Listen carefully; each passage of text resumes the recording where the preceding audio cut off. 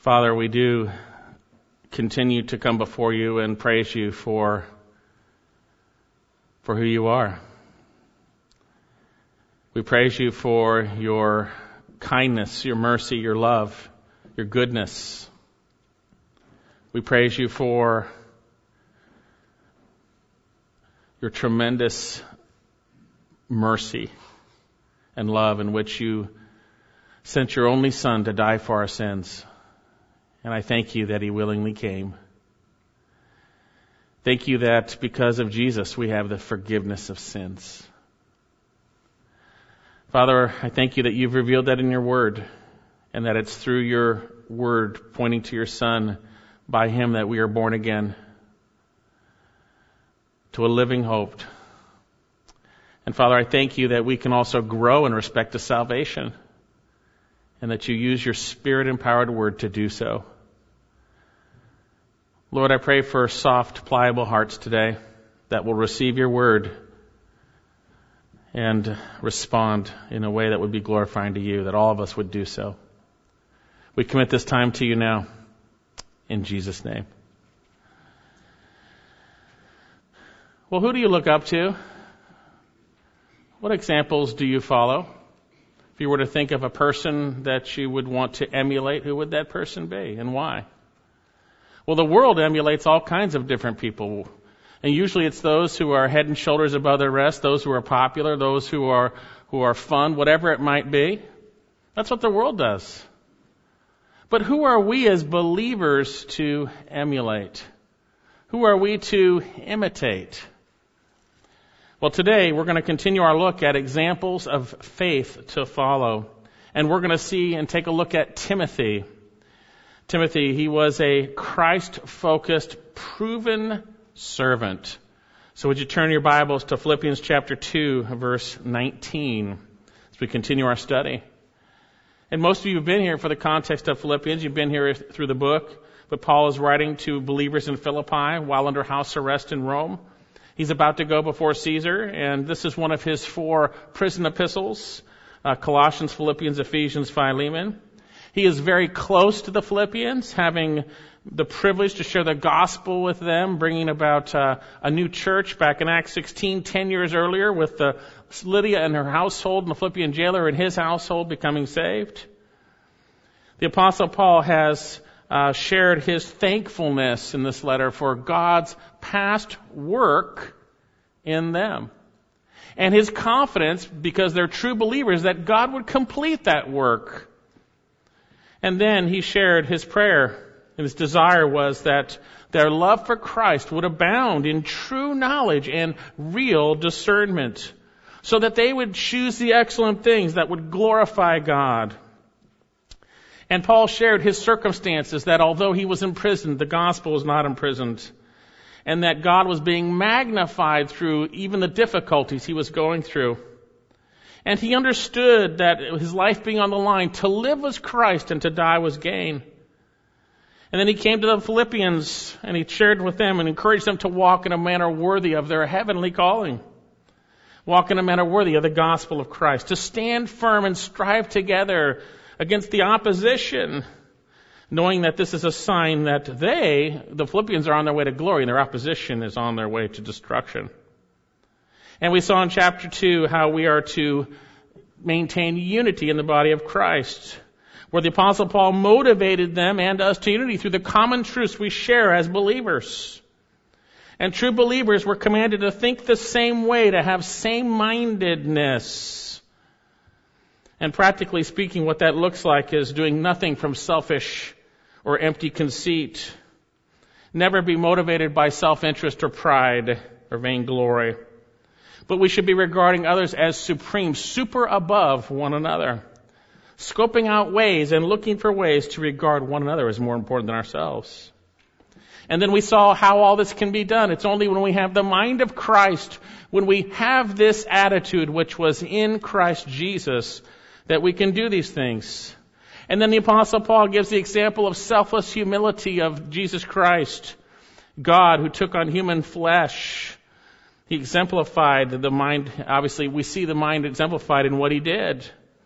He didn't consider equality with God a thing to be grasped, but he humbled himself. He emptied himself, taking on the form of a bondservant, and he humbled himself, being obedient to the point of death, even death on a cross. That's the mindset we should have.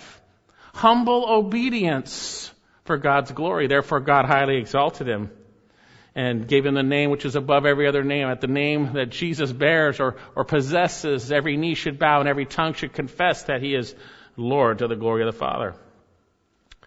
And then we saw the implications for every true believer, that we are to be working out our salvation with fear and trembling. It's not a willy-nilly Christian life. It is a situation where God has called us out of sin and into his marvelous light. We are new believers, we are believers transformed, new creations. And God is at work in us, and therefore we are to work out what he is working in us with fear and trembling. We're to be obeying, and the Philippians were. And then we saw the first direct application of working out our salvation with fear and trembling, having the mind of Christ, which was to do nothing or all things, nothing without complaining, or how do I say that? Do all things without complaining or arguing. And we saw a temporary purpose because we are shining lights in this world. But then we saw the eternal purpose, that in holding fast the Word of God, our lives would be manifest in such a way that when we came before the Lord, we truly would have been changed in a sense, and he would be glorified. And the Apostle Paul made it clear he wanted to rejoice in what God had done through them rather than have all that work in vain. And it's from that we see that we come to some examples of the mind of Christ. As we saw last week, the Apostle Paul, an example to follow. A man who was spent for Christ. A man who had a life well spent. And from that we see there is true joy in giving over our lives for each other as Christ Jesus did for us. As we trust and obey the Lord, giving ourselves over to him, we give ourselves over to one another. And that's where there's joy. And Paul wanted them to rejoice, and he wanted to share his joy with them, and them share their joy with him. And it's from this we come to two more examples of faith to follow. Today we're going to see Timothy, and then next time Epaphroditus. So again, turn your Bibles to Philippians chapter 2, where we're going to see that Timothy was a Christ-focused, proven servant. Verse 19, but I hoped in the Lord to send Timothy to you shortly, so that I may be encouraged when I learn of your condition. For I have no one else of kindred spirit who will genuinely be concerned for your welfare. For they all seek after their own interests, not those of Christ. But you know of his proven worth, that he served with me in the furtherance of the gospel, like a child serving his father. Therefore, I hope to send him immediately, as soon as I see how things go with me. And I trust in the Lord that I myself also shall be coming shortly. Now, the main point of this passage is to prepare the way for Timothy to come and minister to the Philippians. We're going to see in a little bit that he had been with them before 3 times. And the main point, that's what Paul is doing. But in the preparation for the way for Timothy, for them to respond, Paul gives us some insight into the character of Timothy that we can learn from. Notice, first of all, he shares his desire, Paul shares his desire in the Lord to send Timothy to the Philippians to learn of that spiritual condition. Verse 19, but I hope in the Lord Jesus to send Timothy to you shortly, so that I also may be encouraged when I learn of your condition. Now we're going to see the Apostle Paul desires to send Timothy to the Philippians to learn of their condition, to learn of, as we'll see, their spiritual condition. He is concerned for them. And I praise God that he is so gracious to not only tell us what to do, but he gives us examples in Scripture of what we are to do. You see, we might be tempted to say, obviously I can't be exactly like the Lord Jesus. He's God who took on human flesh. I know him to be sort of like him. I know him to be like him, but I can't be him, obviously, right? But God gives us examples of those who trusted in Christ and manifest His character that we would learn from that. You see, we should follow Jesus Christ, and we are to follow Jesus Christ. But we're also to look at those who are faithfully trusting and walking with Him, not perfectly, but walking with Him, and imitate, as we will see, their faith in Jesus Christ. 1 Corinthians 4:16, I exhort you therefore, be imitators of me, Paul says. Mimic me. 1 Corinthians 11:1, be imitators of me, just as I am of Christ, Paul writes.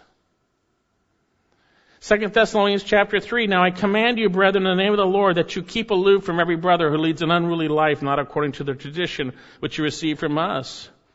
For you yourselves know how you ought to follow our example. And he goes on at the end of that portion, 2 Thessalonians, to say that you might follow. We had a model for you guys that you might follow our example. You see, as we trust in Christ, it's going to manifest in how we act around one another and how we behave. And there are examples in Scripture for us to see, inspired by the Spirit of God, that we might mimic from a right heart. Hebrews chapter 13, verse 7. Remember those who led you, who spoke the word of God to you. That's how they led you. They shared the word of God. And considering the result of their conduct, do what? Imitate their faith. Trust Jesus like they did. Imitate their faith.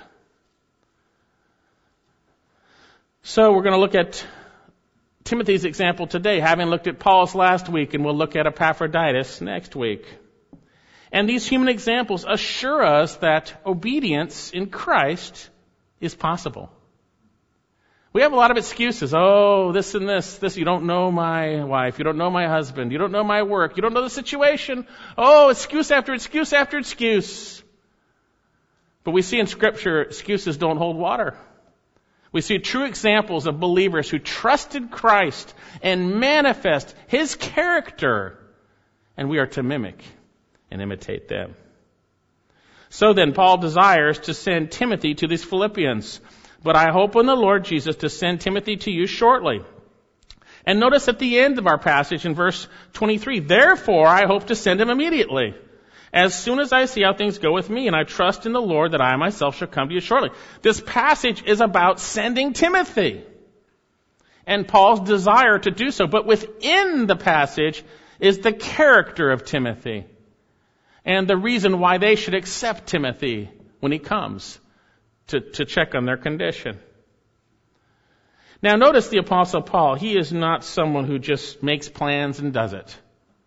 He doesn't just sit there and say, hey, you know what, we're going to send Timothy. That's the way it's going to go. We're going to do this. We're going to do this in the church. We're going to do that, whatever it might be. He says, but I hope in the Lord Jesus to send Timothy to you shortly, or literally quickly. And our passage begins with a contrast. But Paul is contrasting his deep desire that these Philippians would rejoice with him in difficult circumstances, and that they would share that. And within that, he contrasts that with his deep concern for their spiritual condition. But I hope in the Lord Jesus to send Timothy to you shortly. It's amazing if we could only grasp this concept that Paul was submitted to Christ. He submitted his decisions to the Lord. It doesn't mean we don't make decisions. It doesn't mean we don't make plans. It's the heart that yields those plans over to the Lord. It's interesting. At times I talk to people about what they might do. Well, I'll do this and that. No, I don't want to do this or that. What are you saying? If the Lord wants me to do it, I'll do it. Whatever it is. And when I make a plan, I hope in the Lord that this is what He wants me to do, that He'll lead me in this. And the Apostle Paul was a model of trusting in Christ. Lord willing, we sometimes use that as a little tag along, and don't do that because that's wrong. But where we actually in our heart of hearts believe that what is we've planned or what we might do is in the context of God's sovereign will, if He desires or not. It's a yielded heart to the Lord, not an external hypocrisy of putting spiritual lingo on your sentences or emails. It's a yielded heart. It's a yielded heart. One pastor writes, Paul never wanted to act independently of his master's desires. He submitted all his plans to the Lord. The Lord was sovereign. Everything was submitted to the Lord. That was the bottom line. And folks, when we don't do so, we are arrogant. We are arrogant. Do you understand what the word arrogant means? It speaks of pride, but it's pride in your face. It's not just pride inside. Arrogance comes out.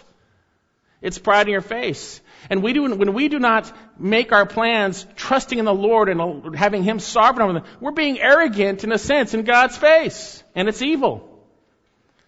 Turn to James chapter 4 for a moment and I'll share this from the Scriptures. And just as much as saying, Lord willing, we'll do this, sometimes we're not willing to even accept the options. We need to be open to everything and trust the Lord and place those before Him and then make our plans and allow Him to direct our steps. But we see something in James chapter 4, verse 13. Come now, you who say, today or tomorrow we shall go to such and such a city and spend a year there and engage in business and make a profit. A simple statement, doesn't sound too bad, doesn't sound very evil, doesn't sound very sinful at all, does it? Well, it is. If that's the mindset from the heart of a believer, it's an evil statement. And how many times do we make plans and not include the reality of God's sovereignty, submitting ourselves to Him? Notice what he says here. Yet you do not know what your life will be like tomorrow. Can any one of you tell me what's going to happen to you tomorrow? We have plans, we have thinking, we think something might happen. We have no idea. We don't know what will happen tomorrow. You are just a vapor that appears a little while and vanishes away.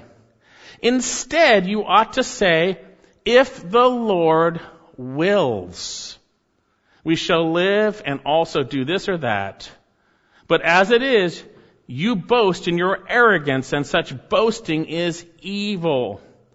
Therefore, to the one who knows the right thing to do and does not do it, to him it is sin. The Apostle Paul was not arrogant in his plans, especially in ministry. I hope in the Lord. And it wasn't a tag-along phrase, it was from the heart. I hope in the Lord to send Timothy. What about you? Do you place your decisions before the Lord? Lord, I'm putting it in your hands. This is my desire. This is what I think you want me to do, but it's in your hands. Whatever you want. Until you're totally broken that way, you're never going to be living a joyous Christian life. Until you're totally emptied, completely, you've not one thing you're actually holding on. Now we grab little things here and there, but you let them go. Until you're yielded to Christ. So he hopes in the Lord to send Timothy.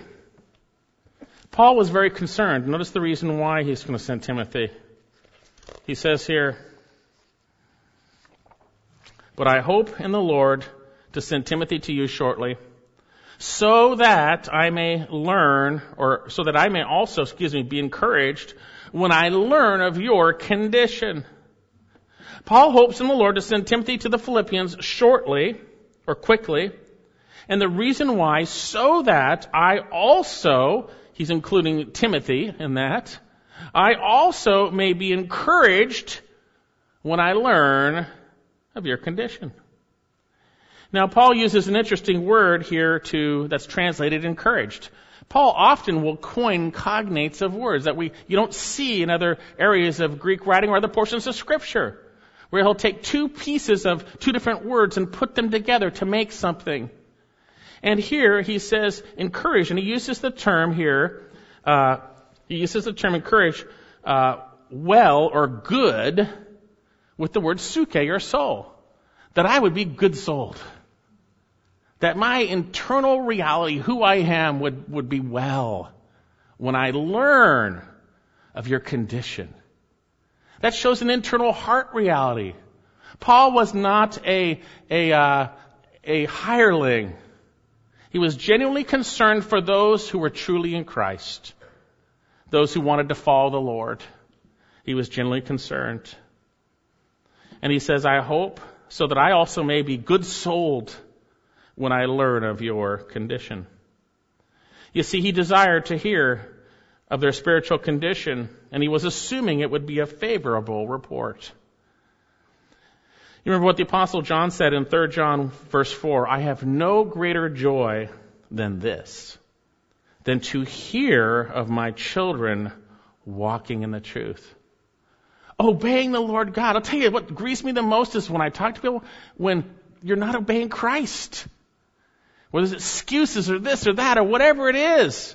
Rather than, I'm a sinner and I need Jesus and he needs to help me and I trust him to do so. He's faithful. And obeying Christ. It's a joy to hear of those doing well in the Lord.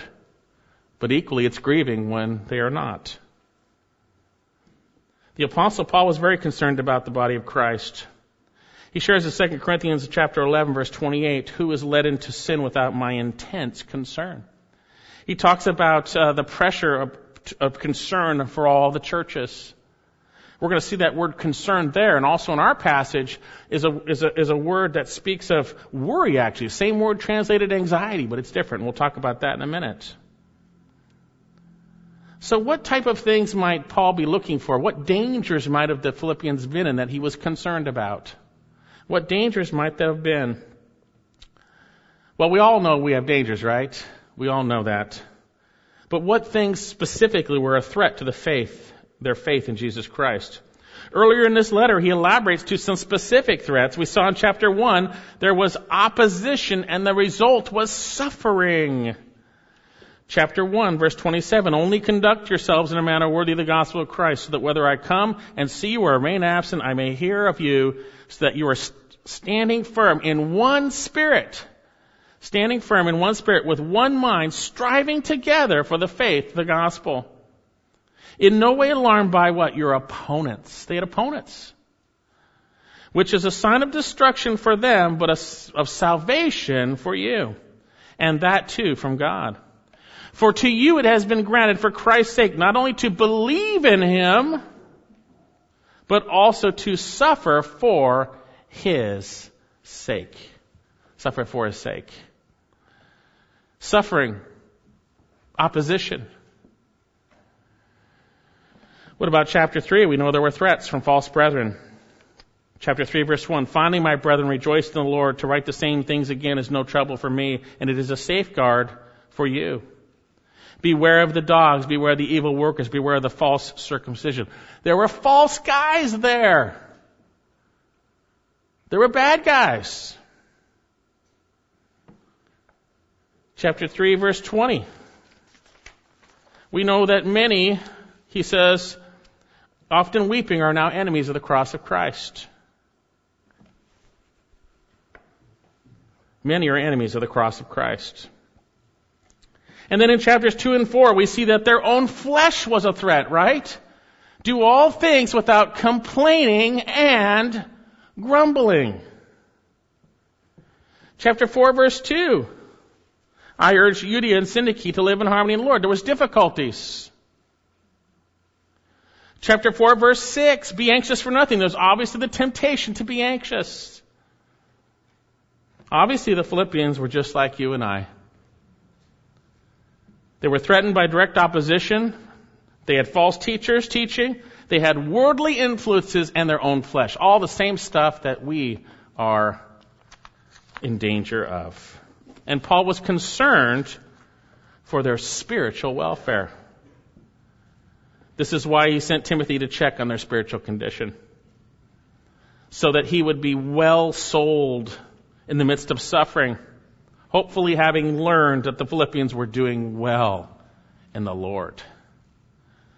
You see, when the Apostle Paul is checking their condition, he's checking about their faith. 1 Thessalonians chapter 3, he sent Timothy to Thessalonians to check into their faith. See how they were doing. How are they trusting the Lord Jesus Christ? Or are they relying on the flesh? Are they falling apart? Or are they trusting and obeying Jesus? So the Apostle Paul was living out the reality of seeing others as more important than himself. We're going to see that. You say, how so?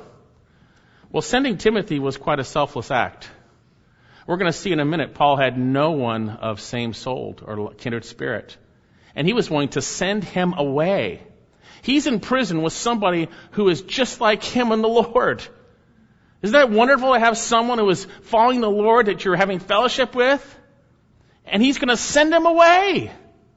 He's considering the Philippians more important than himself. Selfless concern rather than self-centered concern. He was focused on seeing others as more important than himself. He's an example for us. And folks, we can become so selfish and self-centered and self-focused. And one aspect of that will be in not looking out for the spiritual welfare of those the Lord has placed in our path. Paul was more concerned about the Philippians than his own circumstances. So at this point, why would Paul send Timothy? Why Timothy? I've already alluded to it. We've read through it. But why send this man and not someone else? There were believers in Rome. Remember, Caesar's household, chapter 4, says hello, right? These are believers. But the reality is not every believer's heart is at a place where someone may want to use them for Christ. We're going to see that. So what can we learn from Timothy's example? Verse 19, but I hope in the Lord Jesus to send Timothy to you shortly, so that I may also be encouraged when I learn of your condition. He's concerned about them. For, look at this, the explanation, I have no one else of kindred spirit who will genuinely be concerned for your welfare. For they all seek after their own interests, not those of Christ Jesus. But you know his proven worth, that he served with me in the furtherance of the gospel like a child serving his father. This is a tremendous passage. Now, as we look at Timothy, we're going to see he was single-minded. He was seasoned, proven. And he was a submissive servant of Jesus Christ. Now, just a brief bio of Timothy as we get into talking about him. Scripture reveals that Timothy was a native of either Derbe or Lystra. These were areas in Galatia. His mother was a Jew by the name of Eunice. His grandmother Lois. His father was a Greek. We see that he was probably educated in Greek culture because he was not circumcised initially. We know from 2 Timothy chapter 3 that he knew the truth concerning salvation, which comes from the Scriptures, that he was taught the sacred Scriptures from childhood by his believing mother Eunice and his believing grandmother Lois. Praise the Lord for those ladies. If you're a true believer, you're going to see them someday. They taught the kids the truth concerning Jesus Christ. They taught him the truth when he was a kid. Do you teach your kids the truth of salvation, which is revealed in the Scriptures? Do you teach them that? If you don't, you are, I can't even say what you are. It's not a good thing.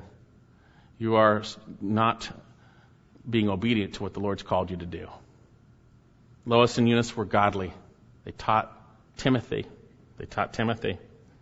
And so we don't know when Timothy was converted. The implication was he was converted in childhood, possibly. But we do know by the time he met Paul in Acts 16 that Paul recognized he was such a faithful servant in a sense he wanted to bring Timothy with him. And Timothy was young. This is the odd couple. Paul, the old guy, and Timothy, the young guy, right? But they were same-souled. Timothy was youthful. Paul would say, let no one look down on your youthfulness, Timothy. Acts chapter 16. Turn there for a second to Acts chapter 16. And he came also to Derbe and to Lystra, and behold, a certain disciple was there named Timothy, the son of a Jewish woman who was a believer, but his father was a Greek. And he was well spoken of by the brethren who were in Lystra and Iconium. And Paul wanted this man to go with him. He's a believer, and he's well spoken of. We're going to think about a reputation. What's your reputation in Christ? If someone was to say, oh, that person, so-and-so, he's a faithful servant of the Lord. Oh, this person, well, I can't say anything. He was well spoken of. Well spoken of. And now I don't think we realize how extensive at this point, from this point on, how much Timothy was a part of Paul's life. Paul speaks of him as his true child in the faith, his beloved son, his son in the Lord, his brother, his co-worker, his fellow servant, and fellow slave. He was with Paul in Philippi, Thessalonica, Berea, in Corinth, in Ephesus, and here in Rome as he writes this. He is associated with Paul in the writing of some of his letters, such as 1st and 2nd Thessalonians, 2nd Corinthians, Colossians, Philippians here. And when Paul wrote Romans, Timothy was there also. And indeed, 1st and 2nd Timothy are Paul's letters to Timothy. And we know in regards to the Philippians, they knew him also. He had been there in Acts 16, Acts 19, and Acts 20. 3 times he had been with the Philippians. And so Timothy was of great use to the Apostle Paul. He was willing to do and faithful to do anything and everything Paul, inspired by the Spirit, wanted him to do. He was willing to do anything. But why this man? Simply because of that? Let's take a look at our passage. But I hope in the Lord Jesus to send you Timothy shortly, so that I may also be encouraged when I learn of your condition. For I have no one else of kindred spirit who will genuinely be concerned for your welfare. For they all seek after their own interests, not those of Christ Jesus. So why send Timothy? First of all, we see in verse 28 as he explains, for I have no one else of kindred spirit. The term kindred spirit here is literally same or equaled soul. Same souled. I have no one of that. Remember we saw in the last verse that term well-souled. So I think now your NASB says like-minded, or the New King James says like-minded. NASB says kindred spirit. I think the term same-souled is much better. It's much more than just simply thinking the same way. It's a unity of your being in a sense. Same-souled. Same-souled. He was same-souled with Paul. When there was a problem in Corinth, Paul could send Timothy. And he did send him. Listen to 1 Corinthians chapter 4. 1 Corinthians 4:14. I do not write these things to shame you, but admonish you as my beloved children. For if you were to have countless tutors in Christ, yet you would not have many fathers. For in Christ Jesus I became your father through the gospel. I exhort you therefore be imitators of me. For this reason I have sent to you Timothy, who is my beloved and faithful child in the Lord, and he will remind you of my ways which are in Christ Jesus, just as I teach in every church. I can send Timothy, and he's going to remind you of my ways, Paul says, that just as he teaches in every church, he's going to share the Word of God with you. He's of same souled. We're of one soul. He will remind you of my ways, which are in Christ. And Timothy was not only same-souled in terms of what he would do, but he was same-souled in his concern for the Philippians. Notice what he says in verse 20. For I have no one else of kindred spirit who will genuinely be concerned for your welfare. It's an interesting word translated genuinely here. It's actually, Paul takes a word that speaks literally of born from wedlock, legitimate birth. He's like, Timothy's the real deal. He's not illegitimate. He's genuine. And I have no one else of same soul who will genuinely be concerned for your welfare. For your welfare. Now the term for your welfare literally speaks of concerning the things of you. I have no one who will genuinely be concerned. Folks, isn't it a blessing to minister with someone who is genuine? No hypocrisy, no hidden motives, no agenda. Genuine. The real deal. The real deal. I have no one else who will genuinely be concerned. Now this word translated concerned is also translated in 4:6, anxious.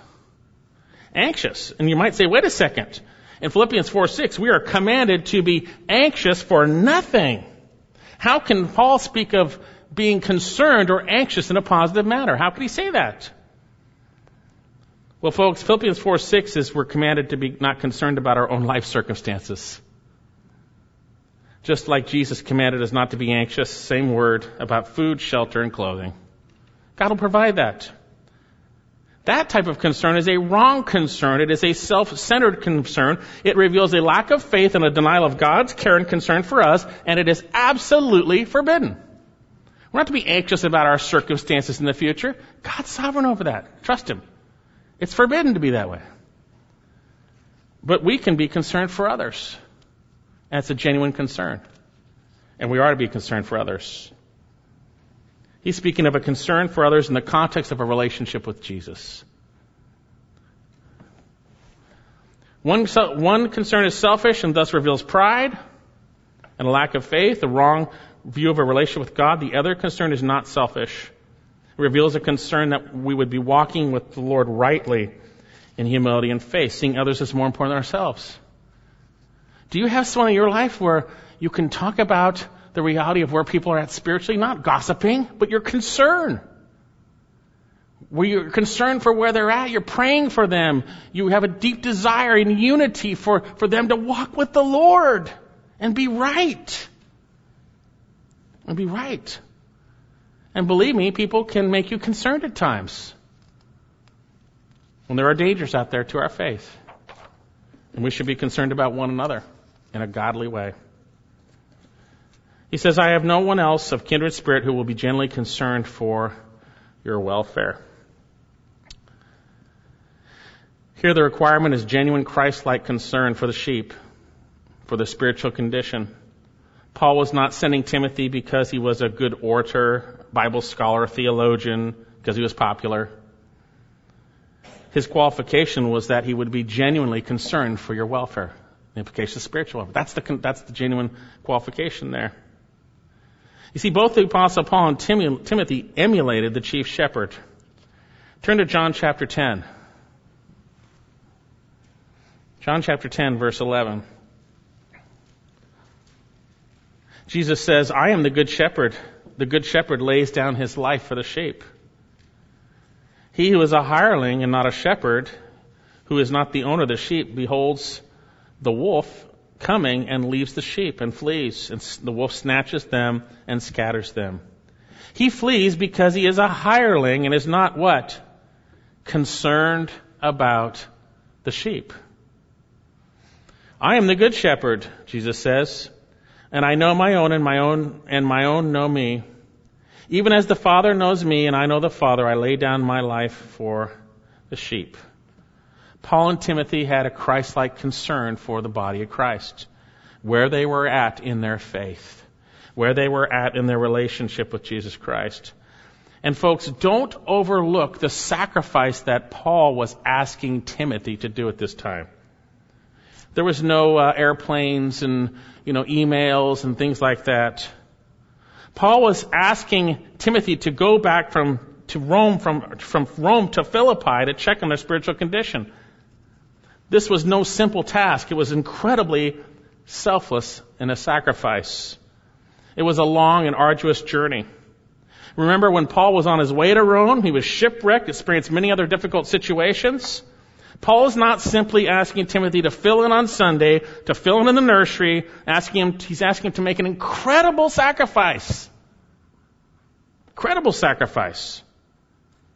And he says, for I have no one else of kindred spirit who will genuinely be concerned for your welfare. There's no one else. This is a striking statement. There is no one else around me that I could send. Shouldn't there have been some around him? A lot of believers, I guess. Caesar's household, others. Not saying they weren't believers. He's giving a real evaluation of where the people were around him. An honest evaluation. And by the way, whoever read this would go, ooh, I guess we're not there. Those in Rome, right? I guess Timothy's the only one. Well, that's the reality of it, right? Should be convicting. For I have no one else of kindred spirit who will genuinely be concerned for your welfare. And why? He says, literally says, for they all, verse 21, seek after their own interests, not those of Christ. It's a sad statement, but very true in the church these days.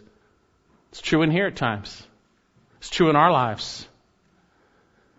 They all continually seek after literally their own things. They don't seek after the things of Christ, they seek after their own things. Everybody who was ministering to him in Rome, in the Roman church, those of Caesar's household, all. I got nobody. Now we already know, and we'll know from next week, that he had already sent Epaphroditus. He's gone. And we also, it's well to note that Luke and Aristarchus were not there at this time. Everyone left, except Paul and Timothy, were those who were not same-souled, who were seeking the things of themselves. Do you live that way? Do you seek the things of yourself every day? Is that the way your life is structured? He's talking about believers here, by the way. Believers. The reality is there's not many believers totally sold out who are willing to do what God calls them to do, to sacrifice it all to do what God calls them to do. The things of you are in the way. It says, for they all seek after their own interests, not those of Christ Jesus. And I'll be honest with you, there are very few people here I can ask to do things in terms of the ministry. But there are a precious few with the right attitude who will selflessly do whatever I as the shepherd ask them to do, which is right in the Lord, and this brings me joy. Just be honest with you. Paul was honest with them there. Be honest with you. I can't do this. I've got time with my family. Nothing wrong with your family. I can't serve in the nursery. I got to do this. I can't teach the kids. I'm busy. I can't play an instrument. I really got other things. I can't do this or that. These are small things. This isn't asking you to go to Rome. Simply put, in those moments, as we all are tempted, the things of you are more important than him.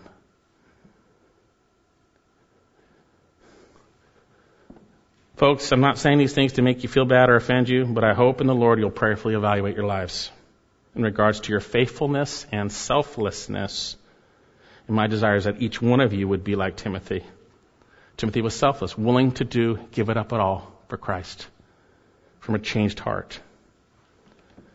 How about you? Would the scripture, if it was written about you today, like it was about those around Paul this day, would it classify you as one who seeks after your own things or the things of Christ?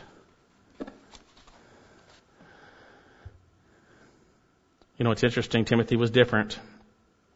All the others who wouldn't genuinely be concerned all sought after their own interest or their own things, but not those of Christ Jesus. In contrast, Timothy was seeking the things of Christ Jesus, the things that are of him. The things that he wants, his interests. Timothy was being just like Jesus Christ, who let go of his interests on earth to obey the Father to the point of death, being a servant. And Timothy was the same thing. It's no small journey. Salvation worked out. A genuine concern. What an example. We have two options as believers. Our own interests or things, or the interests or things of Christ. And what are the things of Christ? Well, to get to know the interests of a person, you must know that person. You must get to know that person, and when you do, you get to know their interests. If you want to know the things of Christ, you want to know what God is interested in, get to know Christ. How do we get to know him? Through his word.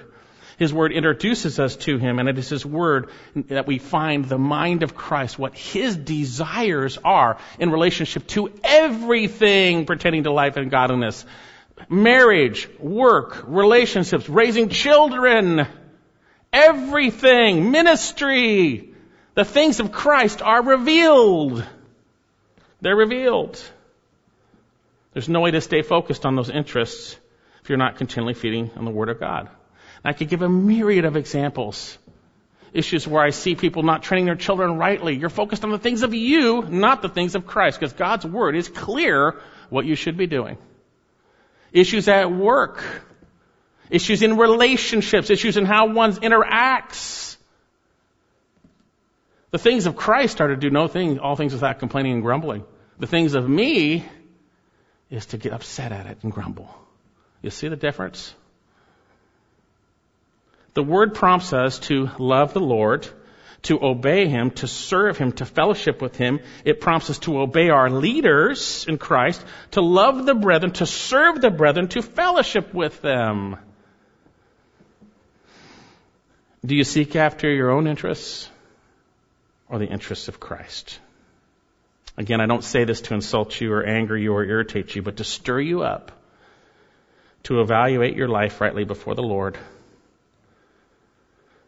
Tell you right now, if you don't fellowship with the body of Christ, your interests are above the interests of Christ.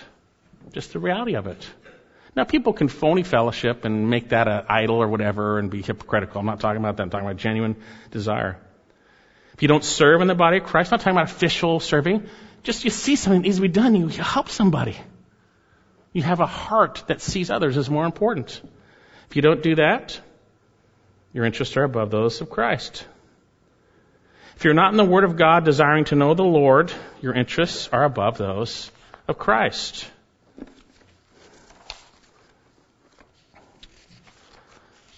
One pastor writes, it's not that people won't serve Christ in the church at all. No, they will.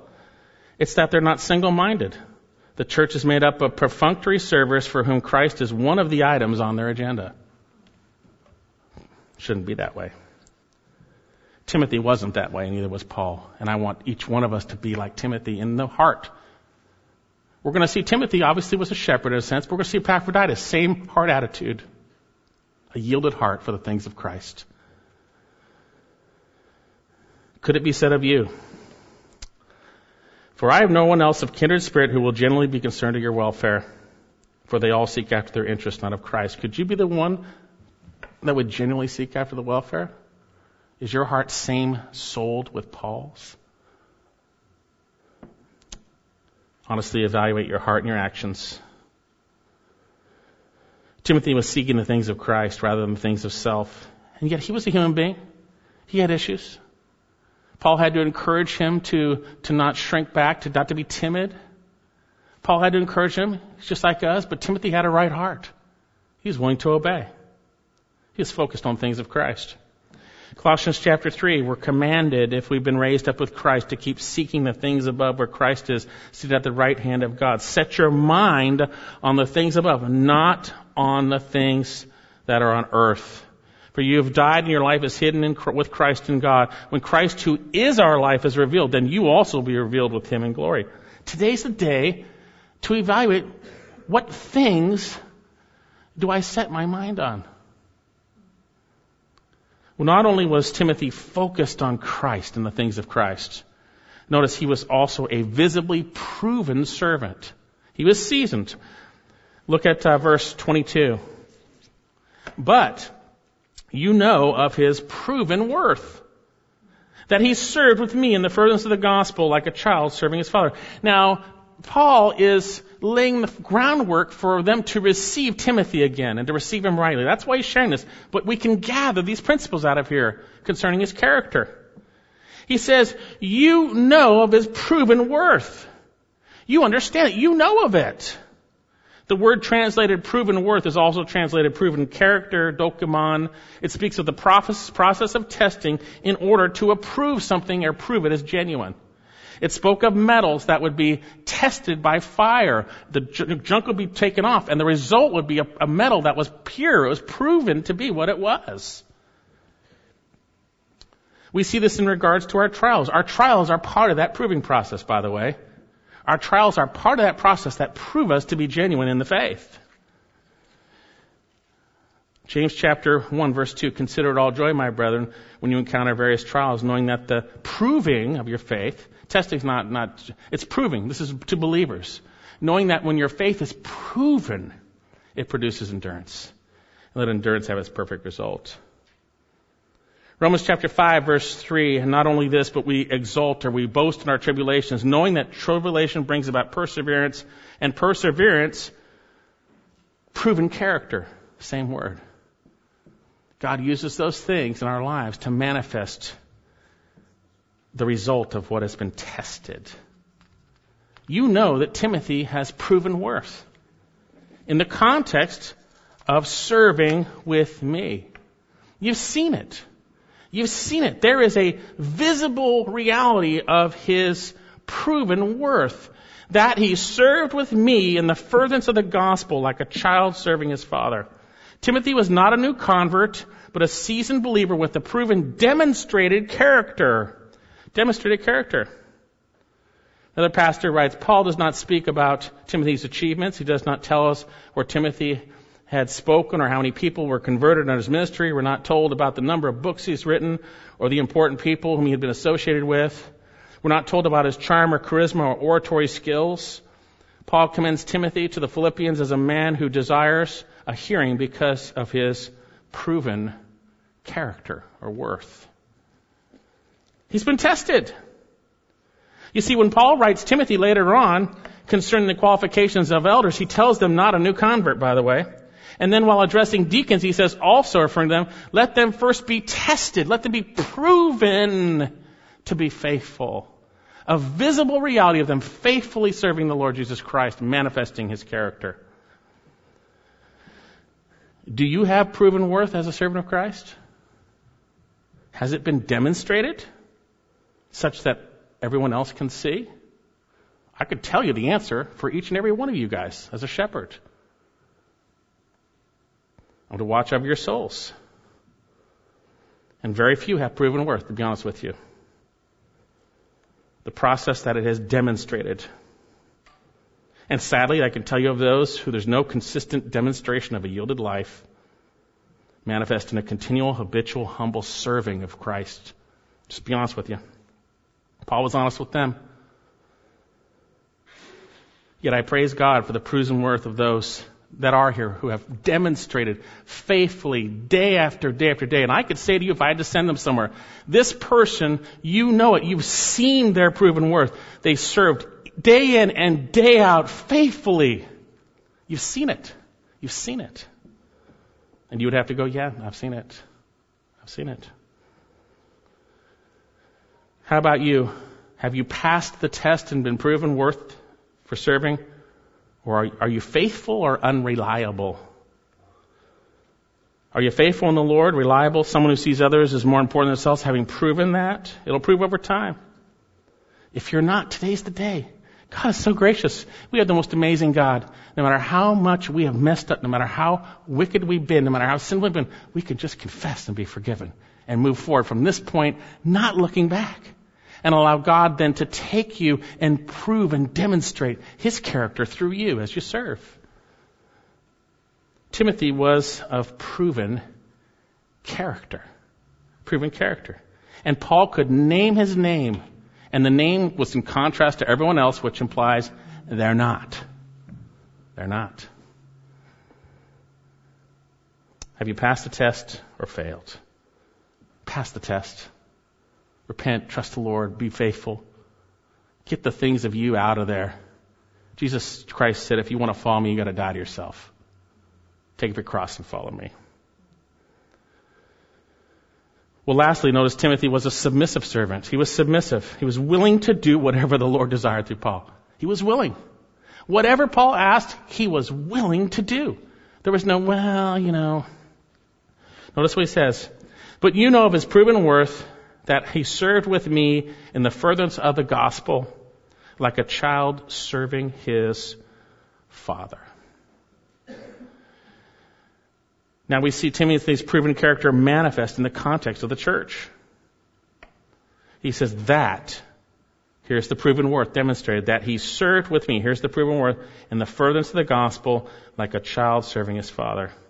It was manifest, it was visible, and Paul says that he douleoed with me, he slaved with me, by the way. Now please note, Timothy was not Paul's slave, don't get it wrong. The relationship was not slave-master, but slave-slave.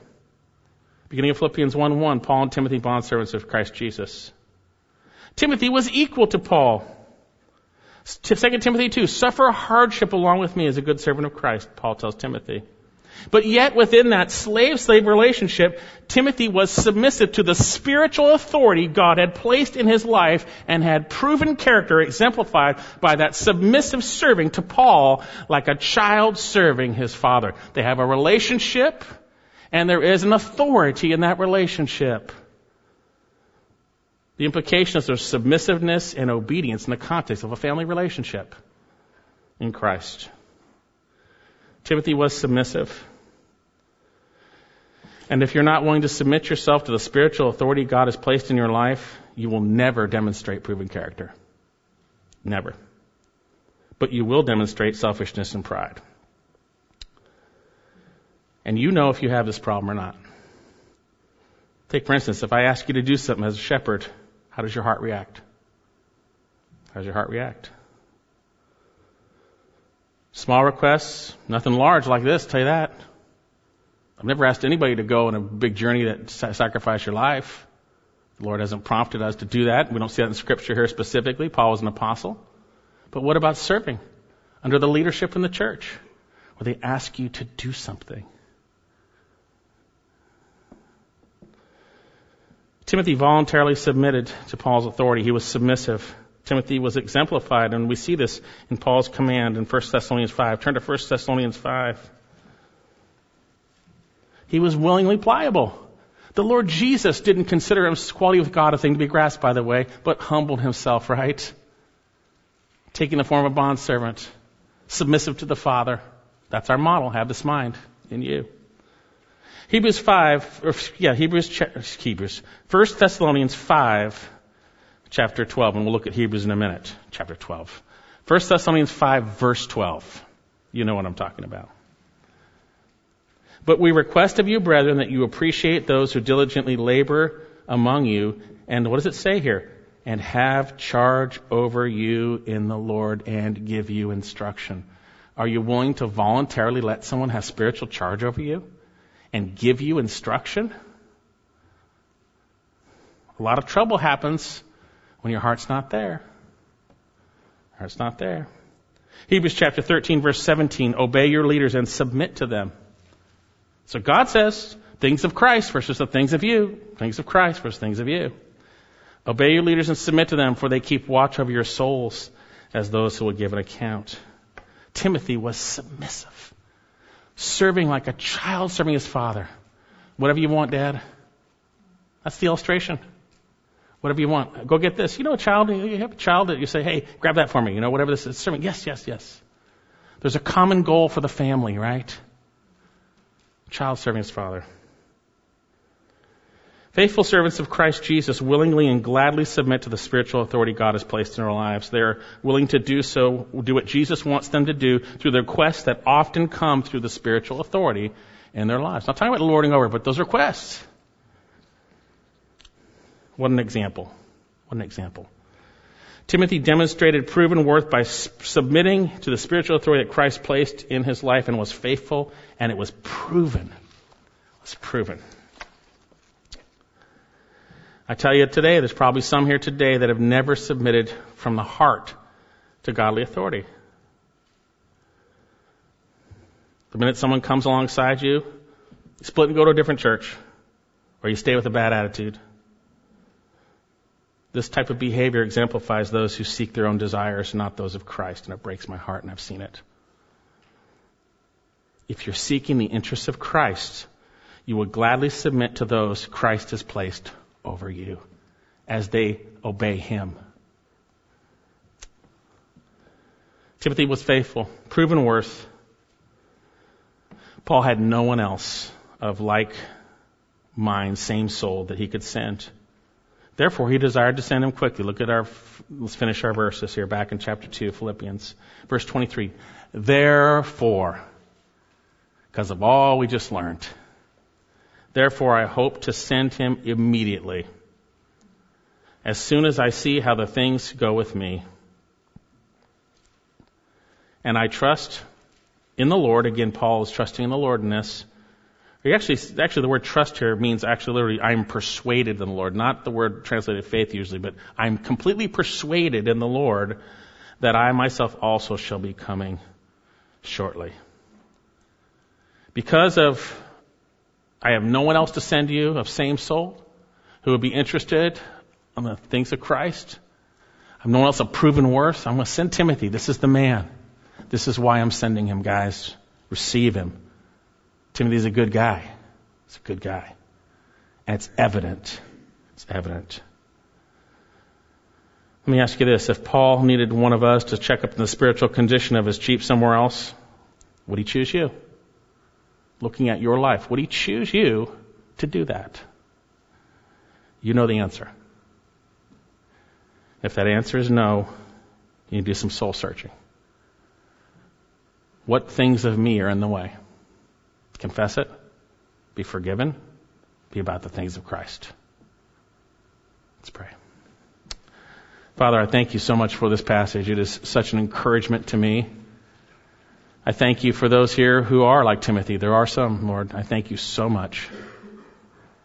And there will be some who will be like him. They'll be proven over time.